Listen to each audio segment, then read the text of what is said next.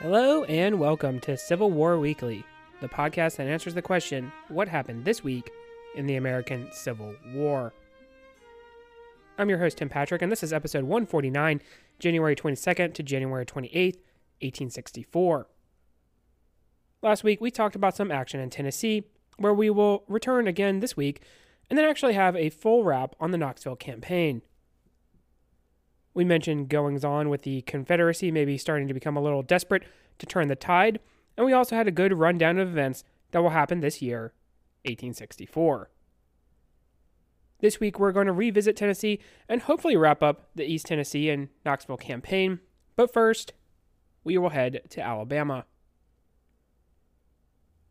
Of course, we do need to talk about Patreon content, and we're a little bit late in the release of the Patreon episode here for this month, but we'll be releasing that as soon as possible with the movie review, kind of a little bit different of a look, taking a look at The Beguiled, and we have one version with Clint Eastwood and one version with Colin Farrell, and kind of comparing and contrasting those two movies, see where they're different, talk about some themes maybe. So if that sounds like something that would interest you, there is a link to the Patreon in the show description. Then once that is complete, we'll be turning right back around with another movie review here that will take up February. And this one is also pretty much one you can do at any time, although there is a general idea of the battle that is depicted in the movie, an actually famous book by Stephen Crane, Red Badge of Courage. We'll be talking about that, starring Audie Murphy. So it's a little bit of an older movie. We'll take a look at that as well. So got some cinema-heavy Patreon episodes here, and if, again, that sounds like something that would interest you, the link to the Patreon is in the show description, and those proceeds do go toward the general upkeep of the show. They are greatly appreciated. We have a skirmish that will occur at Athens, Alabama on January 26th. Now, I would say that Alabama is probably the one state, with the exception of Florida, that really have not spent a whole lot of time in. The war has touched the northern section of the state, and Mobile in the south will be a major target of the U.S. Navy sooner rather than later. In fact, Mobile is going to be part of Grant's overall strategy. He wants to take a shot at Mobile, and that kind of gets sidetracked because of the Red River campaign. Athens, though, should sound familiar because we may have mentioned it in connection with Turchin's retaliation. John Basil Turchin, you remember, was a Russian officer serving in the Army of the Cumberland and had been court-martialed for the sack of Athens in 1862. This had resulted from skirmishing with rebel cavalry and also the frustration at having to deal with Confederate guerrillas even in a pro-Unionist area of the state. Remember, there had been some Alabama troops assisting Abel Strait on his raid back in 1863, and these would have been pro-Union men. Also remember that there had been a McCook supposedly executed at the hands of the guerrillas, but this event is actually debatable. Well, Turchin would roughly handle the business district of Athens with some looting and destruction of the town. Residences were also handled in the same heavy-handed tactic, and there is a report, unfortunately, of troops assaulting a young enslaved girl. This was all part of the idea that a harsher war needed to be enacted, but obviously it's still earlier in the conflict.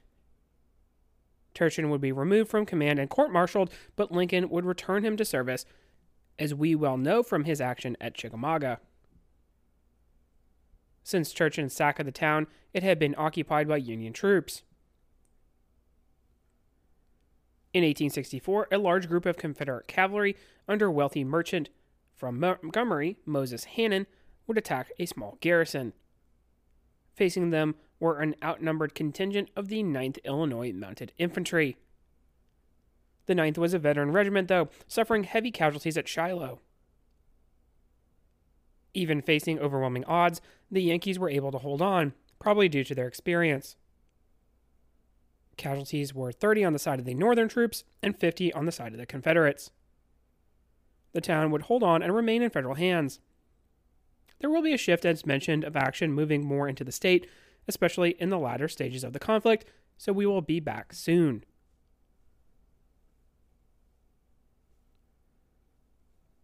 Let's talk about the first and second battles of Jonesville. These would be engagements happening in the early and late part of January 1864.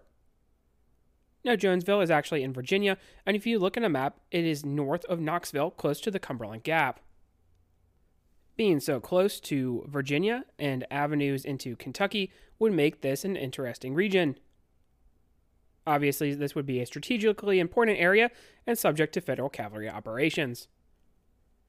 A contingent of mounted forces and artillery under a Major Charles Beers would give heavy-handed treatment to the local populace. Grumble Jones had taken over command of this area for the Confederacy. If you remember, we have a kind of diaspora of Confederate cavalry officers during the winter, as they're needed elsewhere, necessary for supply and forage. Jones would wish to spring a trap utilizing the 10th Kentucky and 64th Mounted Virginia under Lieutenant Colonel Auburn Pridemore.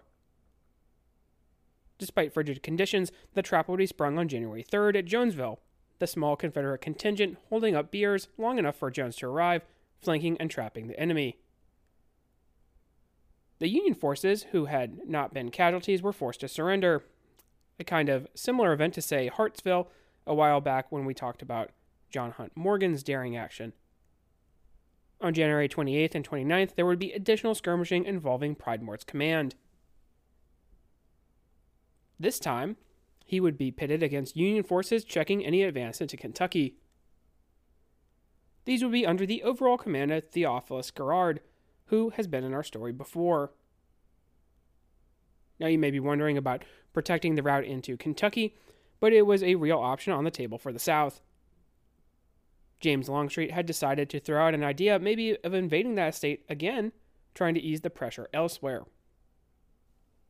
Now this probably would not have come into anything. Old Pete probably would have to ask his buddy Bragg how his invasion of Kentucky went in 1862, and then he would have had some nice reference. However, he did not, and thought it would be a good idea in late 1863 and early 64.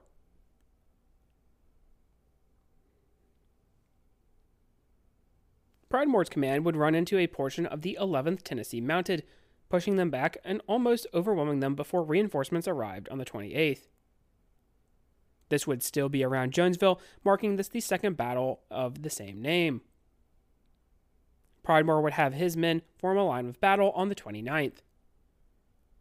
He would see exchanging of fire with his Union counterparts. The Federal forces were inexperienced compared to the Confederates, who would charge and push their enemy all the way back to a defensive line. Instead of continuing the fight the next day, the Federals would withdraw, the rebel troops having successfully pushed the probing Yankees from the region. This is an interesting look into a lesser-known section of the war. Speaking of Tennessee, when we last left off in that state proper, Longstreet's forces had occupied Dandridge. The Union troops in the area had retreated before a knockout fight and possible trap by the Confederates. Now Samuel Sturgis, who had already been involved in much of the action in the area, would set up across the French Broad River. Longstreet was not only interested in crossing the river with his divisions, trying to put pressure on Knoxville yet again, but he also wanted William Martin to deal with the Federal cavalry. Already there had been plans in this area to deal with the Federal mounted arm. On January 25th, the plan would go into motion with the cavalry advancing on the Fair Garden Road. This is where Sturgis resolved to strike the enemy. He would mount a saber charge against Martin, routing his forces, and it should be said Martin definitely gets handled in several of these engagements, even if he has the advantage in numbers. Sturgis, on the other hand, will be unable to follow up on his success. He will see the Confederates trying to cross the river, and that Martin would be reinforced. Rather than leaving with the success and mop-up of Martin's cavalry remnants, Sturgis would decide he should attack Frank Armstrong and his cavalry at their encampment. Armstrong, though, had been reinforced, and so the attack would fail with a bloody repulse. Both sides would see over 100 casualties, again showing how, while these are not decisive battles, they certainly were sharp fights. So we need to conclude the Knoxville campaign and East Tennessee campaign that was waged by James Longstreet. We are pretty removed from Knoxville, but to dial back a bit, we can make a conclusion that whatever the object was by Bragg and Longstreet, it was not accomplished. Longstreet's troops could have been more useful at Chattanooga, that is for sure. Now, if the object was to send Longstreet on a wild goose chase, then yes, that was accomplished. So I guess maybe Bragg can hang his hat there. The siege was a failure, capped by an ill-advised attack, which would do little other than lose numbers the Confederates can't afford. On the Union side, the stock of Ambrose Burnside would start to rise again. Despite getting some criticism, he does a good job of making sure to occupy Longstreet and not give up Knoxville. Capitulation of the city would have shifted things back to the direction of momentum to the Confederates, although if Chattanooga is still lifted, I am not sure exactly what impact it would be. East Tennessee was a good idea, but poor execution. Old Pete is going to be recalled soon and his men back to the Army of Northern Virginia, which many preferred, especially with the harsh Tennessee winter.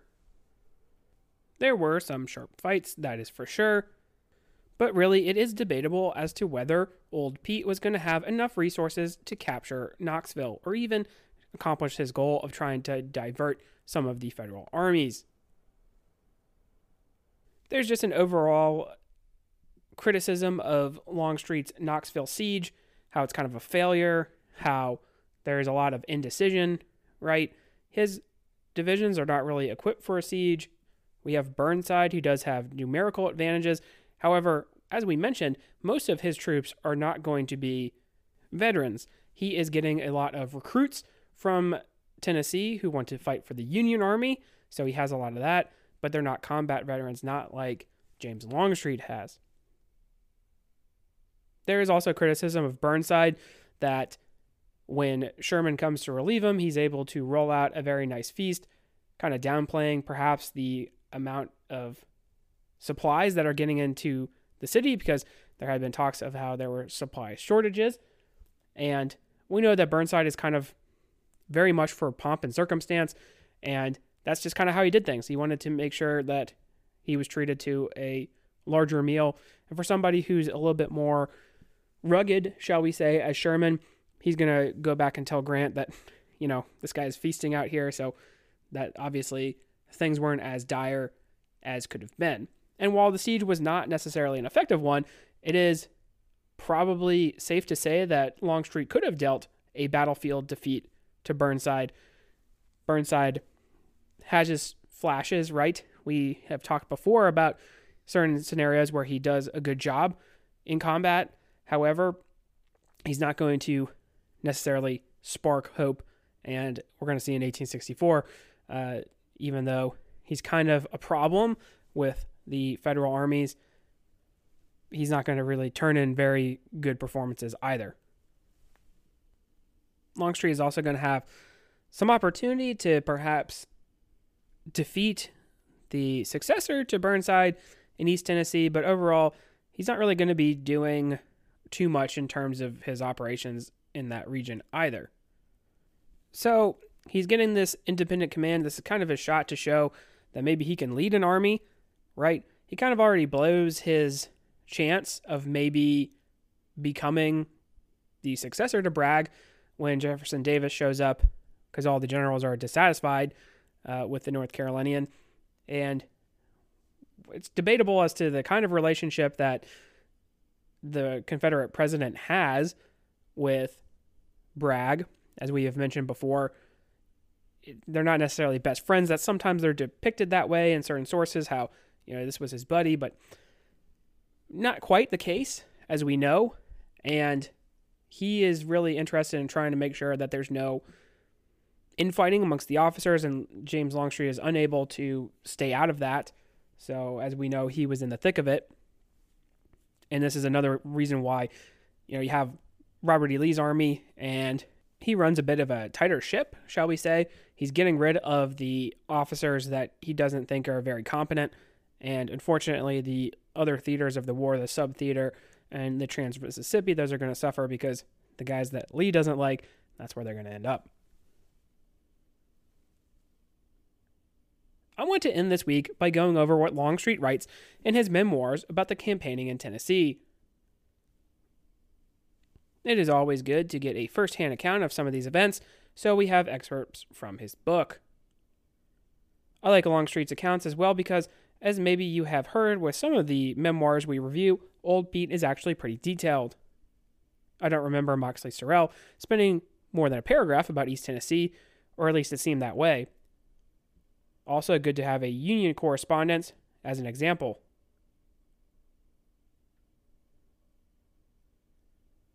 About the 20th of December, a raid we made by General Averill from West Virginia upon a supply depot of General Sam Jones's department at Salem, which was partially successful when General Grant, under the impression that the stores were for troops of East Tennessee, wired General Foster December 25th.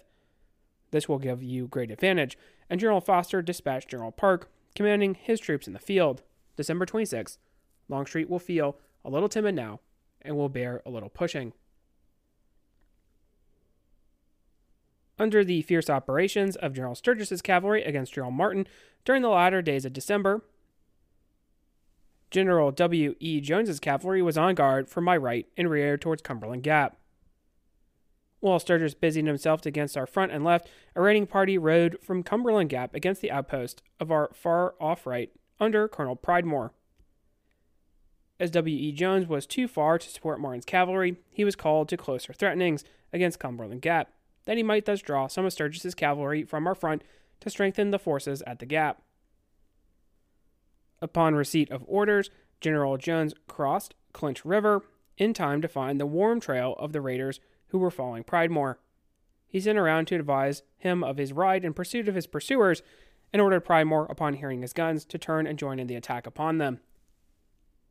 The very cold season and severe march through the mountain fastness stretched Jones's line so that he was in poor condition for immediate attack when he found the enemy's camp at daylight on the 3rd of January. But he found a surprise, not even a picket guard out in the rear. He dashed in with his leading forces and got the enemy's battery, but the enemy quickly rallied and made battle, which recovered the artillery and got into strong position about some farmhouses and defended with desperate resolution. Finding the position too strong, Jones thought to engage as to make the enemy use his battery until his ammunition was exhausted, and then pull all of his forces in assault. Towards night, the enemy found himself reduced to desperate straits and tried to secure cover of the mountains. But as quick as he got away from the farmhouses, Jones put all of his forces in, capturing 3 pieces of artillery, 380 prisoners, and 27 wagons and teams of the 16th Illinois Cavalry and 22nd Ohio Light Artillery. A number of the men got away through the mountains.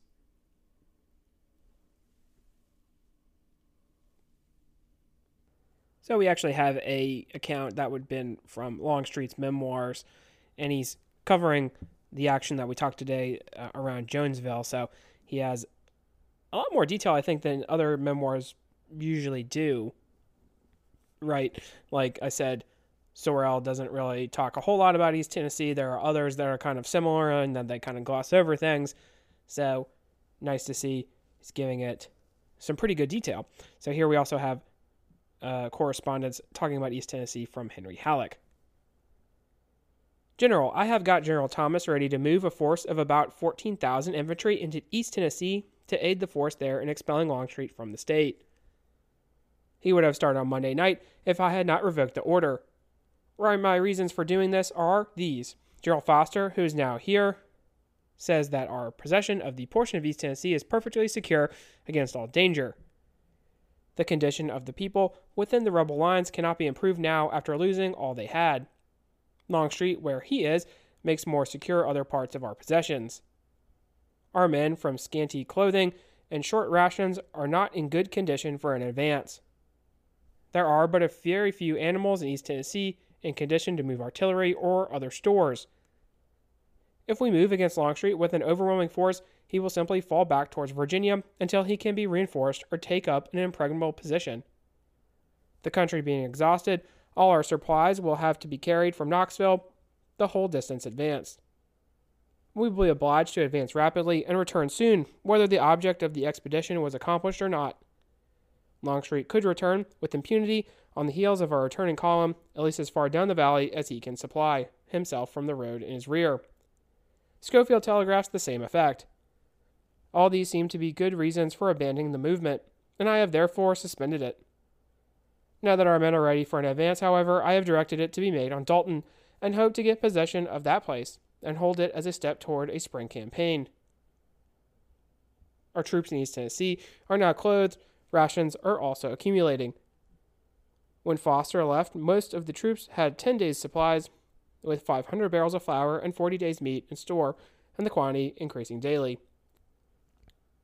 So there we have Henry Halleck explaining why he's not sending more troops to deal with Longstreet. And we talked, that's kind of what Longstreet sort of wants. He wants to have Federals shifting forces to try to deal with him, and very well could have performed exactly as Halleck is saying and withdrawn.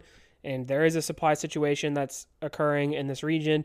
Already the Union troops need to be resupplied, so it would be difficult for them to have a drawn-out campaign that's going to pull them away from their bases of supply.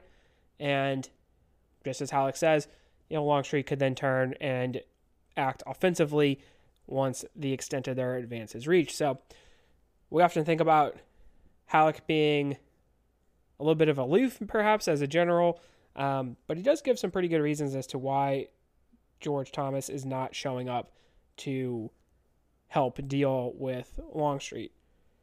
And even on paper, too, you also have to realize that there's not really a large number of troops that Longstreet is bringing to the field. He only has some of his divisions with him, so it's not like Thomas is going to be needed to bring about a numerical advantage either. Forced to the extremities, the Richmond authorities began to realize the importance of finding a way of our pent-up borders before the Union commander could complete his extensive arrangements to press on with his columns.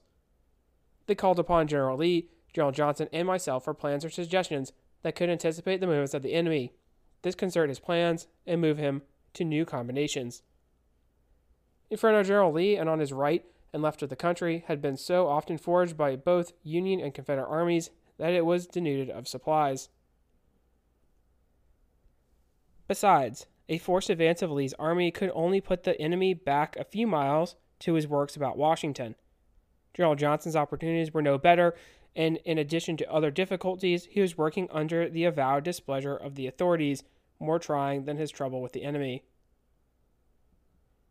So this is back to Longstreet writing. It's interesting. He is a sort of a disciple, shall we say, of Johnston, so he's talking about how Johnston's getting no help, so it's not necessarily surprising.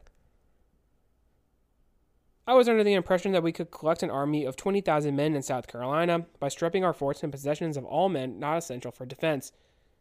That army could be quietly moved north by rail through Greenville to the borders of North Carolina and promptly marched by Abington, Virginia, through the mountain passes, while my command covered the move by its portion in East Tennessee.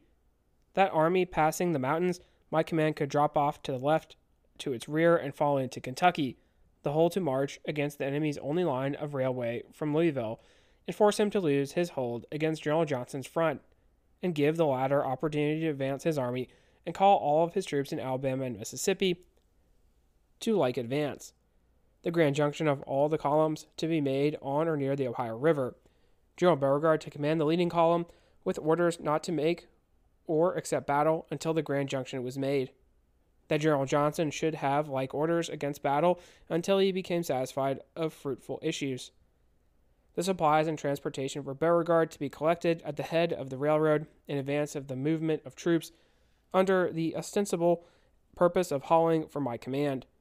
The arrangements perfected, the commander of the leading column to put his troops on rail or at near Charleston and march with them as they arrived at the head of the road. So there you go. We have a pretty good explanation of, and a pretty good plan too, of the attack that Longstreet wants to make into Kentucky. It is a little bit interesting. He's suggesting they strip all the available troops out of, say the Carolinas, right?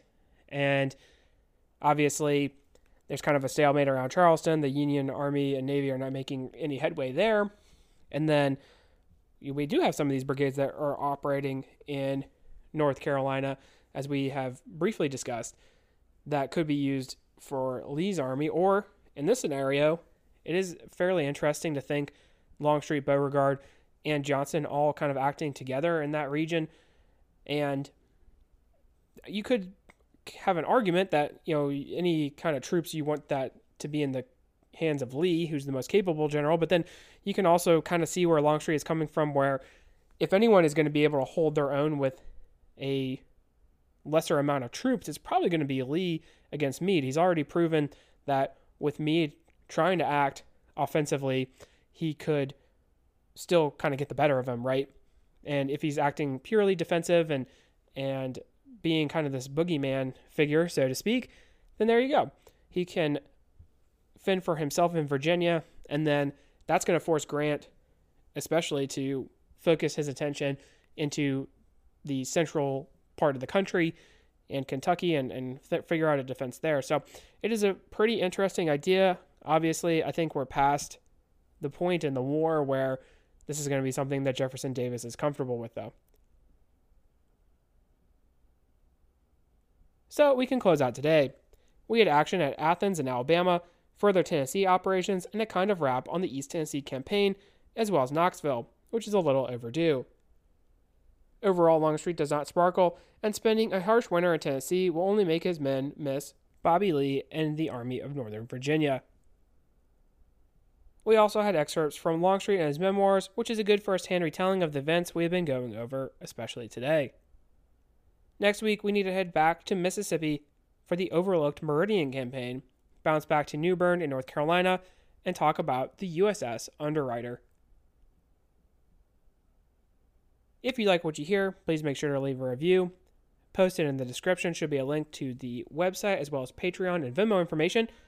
Support for the general upkeep of the show is greatly appreciated. Feedback is always welcome. Questions, comments, concerns. The email is cwweeklypod@gmail.com. Thank you all so much for listening, and have a great week.